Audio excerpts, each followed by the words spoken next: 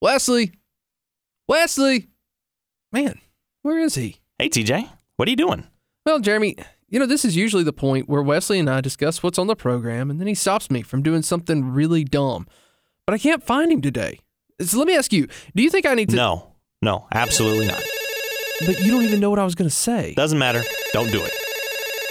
Hello?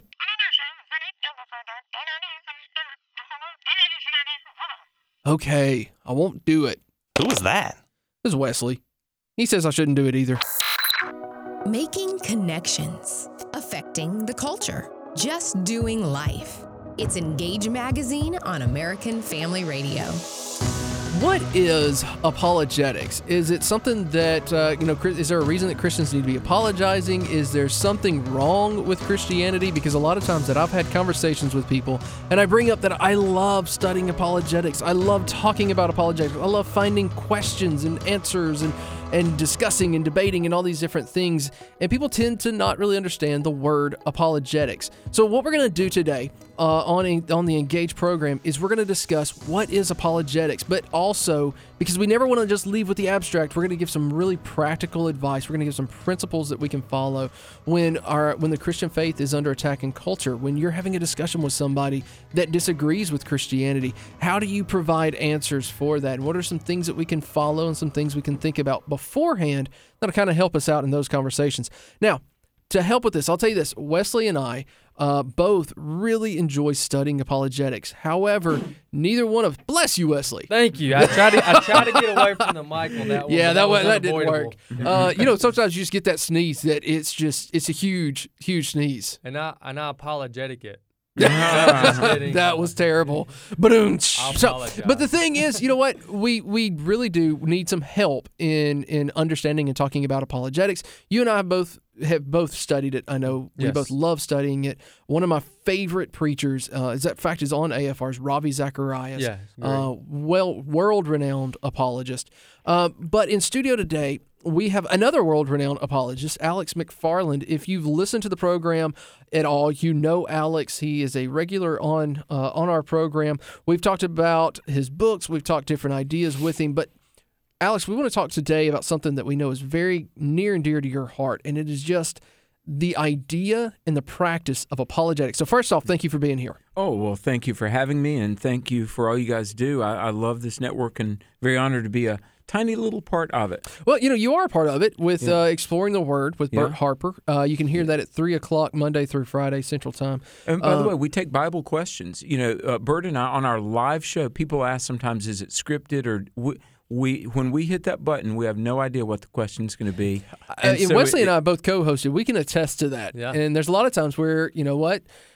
People have called in with questions, and I've said, that is a great question, and I'm sure Alex has an answer for it. but yeah, as a young believer, I was in college, and I began to witness. I had two friends who had become Christians, and we all three began to try to win some of our friends to Christ, and they were firing questions at us like, well, come on, how do you know there's a God? I mean, he's invisible. How can you be sure? And how do you know the Bible is really trustworthy? And so as a brand new Christian, many years ago, 30 years ago, I went to a local Christian bookstore and I began to study, and I found books by somebody who shaped my life. Seriously, as just about as influential as my own parents, and that was Josh McDowell. And if listeners don't know the name Josh McDowell, I mean, that dude is a rock star in apologetics. Absolutely. Mm-hmm. And I mean, he was around for 50 years ago, still is today. But I began to realize, oh my goodness, there's evidence.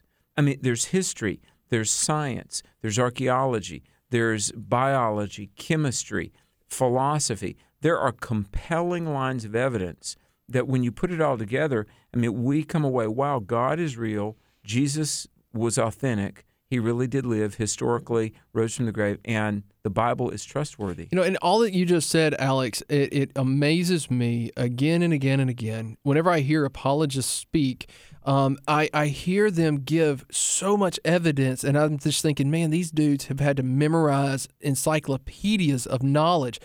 And there's a question that I've always wanted to ask apologists, and that is, where can I get information, and how can I retain that information for whenever I have a discussion? Because I may read a book, but that doesn't mean when I'm asked a question, I'm going to remember it. Well, I want to encourage people. This might sound kind of weird, but I would encourage people to pray for God to help them remember things. James 1 verse 5 says, if anyone lacks wisdom, let them ask of God who gives abundantly and does not withhold. I honestly believe a Christian can give their mind to God, and God maybe will even cause more neurons, more dendrites to connect, more synapses to fire.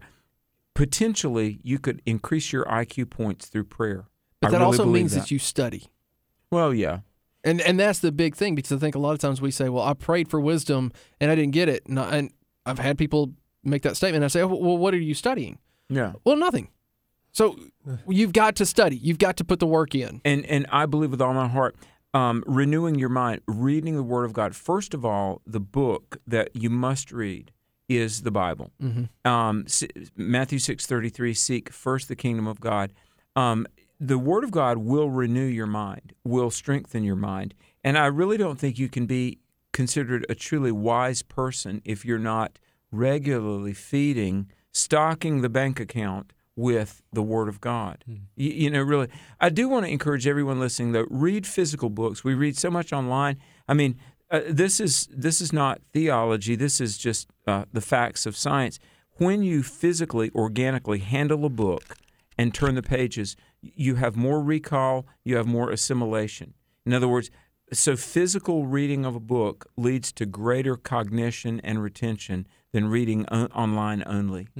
You're listening to Engage Magazine on American Family Radio. We're so grateful that you have chosen to spend these first couple minutes with us, TJ, myself, Alex, talking about apologetics today. And it's interesting what you said about first make sure you're reading the Bible. It's interesting that when I began to get interested in apologetics, or really when I became dedicated to life as a Christian, I did not read the Bible first. I read books, really good books, but the primary source for my knowledge did not come from the Bible. And I'm going to tell y'all, that got me all jacked up and screwed up. I don't know how else to say that, but that really turned me in all kind of because you didn't have an anchor. I didn't have an anchor. And so I realized that about 6 or 8 months in, and the Lord really revealed that to me. Yeah, I can read His Word. Yeah, I need to be reading His Word, because you can manipulate anything through a book. Do you know Norm Geisler, another great apologist with whom you should be familiar, Norm Geisler, he said this. He said, one book we read to believe, all other books we read to consider. Oh, that's good. Isn't that powerful? And look, read good books, but don't neglect God's book. Yeah, and that was exactly the point that I was going to make. I want to ask you for our audience, and I've written about this on EngageMagazine.net, but the question is, let's just start from the basis. What is apologetics? Apologetics means to speak in defense of. So Christian apologetics is to defend the faith. Why do we believe what we believe? Now, before we can defend what we believe, some people need to get a pretty good solid grasp on what they believe. And one of the things we do a lot of surveys, and I speak and I'll say, okay, raise your hand, tell me, what is Christianity? What is the gospel? I was in a major church, and I said, what is the gospel? The good news. Tell me, what is Christianity? The lady raises her hand. I said, yes, ma'am. What is the good news? She said, do unto others as you would have others do unto you. Wow. I said, okay, that's the golden rule. That's cool, really great. But we got to remember Christianity, here's a good definition. Paul, 1 Corinthians 15:3-5, which is actually some of the oldest part of the New Testament. Christ died for our sins, was buried according to the Scriptures, rose again from the dead. The death, burial, resurrection of Jesus. Gary Habermas, who is the world expert on resurrection, Biblical Archaeology Review, which is not the world's most conservative magazine, says Gary Habermas is the world expert on the resurrection. Says death, deity, resurrection. Christ, the Son of God, paid for our sins, rose from the grave. You can know Him. That's Christianity. All right, apologetics is not only what we believe, but the reasons why we believe it. And the reasons are many. Right, but there again, and I love going into presuppositions and kind of what is behind something that you say. And even in what you say is that we have reasons for what we believe. Exactly. And now here's one of the kind of common things that I have discussed with me whenever I talk about apologetics, and that is that in studying apologetics, we're trying to remove faith because we're trying to provide an answer for everything, and therefore there's no need for faith. Before. Right. So how do we respond to that? Well, I think we need to qualify what we mean by faith, because faith is trust. The word pistuo, P-I-S-T-E-A-U, which is translated faith or belief, is the word trust. And apologetics in no way is the removal of faith. But I want to say Christianity is not a blind faith. There's a Latin word, fide, F-I-D-E. Fideism is a blind faith. Like, I'm going to do something regardless of whether or not it's true. We as Christians, we are people of faith in Jesus, but we are not fideists. We don't just blindly, naively believe for no reason at all. I mean, look at Isaiah 1:18. The Word of God says, "Come now, let us reason together." When Jesus appeared in Luke 24, they said, "It's a ghost." He said, "No, touch and see that I have flesh and bones, not like a spirit." In Mark, where the angel says, "The Lord is risen as he said, come see the place where he lay," past tense verb. So the Bible emphasizes that we are to look at the evidence for the gospel. Now, there's a difference between finding the evidence and testing God. Because I've also heard that apologetics is testing God, where you have to, all right, God, you got to prove this to me. Yeah. That's not what apologetics is either. Right. And how could a good God call for genocide in the Old Testament? How do we deal with terrible things that are done in the name of Christianity? These are just a couple of the questions that we're going to help answer in the next segment. So you're going to want to stick around for that, because it's these type questions that we need to go through, that we need to be able to have an answer for. And what about the person that right now that's like, I'm at the very bottom level, I'm here, I don't know anything. How would you encourage them? Where would they begin? To get involved in apologetics, you mean? Well, Google apologetics, and I mean, there's so many websites nowadays.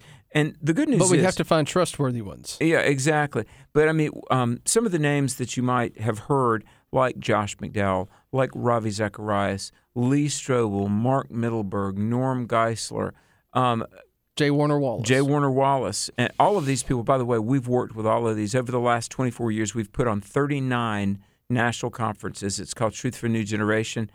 Gary Habermas, Michael Licona, Mark Mittelberg, J.P. Moreland, and Alex McFarland. And I've done a little bit of it myself, yeah. So Frank here's what we're going to do in the next They're segment. great. Alex, you're going to come back, and we are going to discuss some of those very specific questions like Wesley just mentioned, but we're going to go beyond those as well and do a little bit of teaching in how to think like an apologist. And so it's going to be really, really interesting. Come back in the next segment. If you missed anything, you can always go check us out at engagemagazine.net. Come back. We're going to have some really hard-hitting questions with Alex McFarland.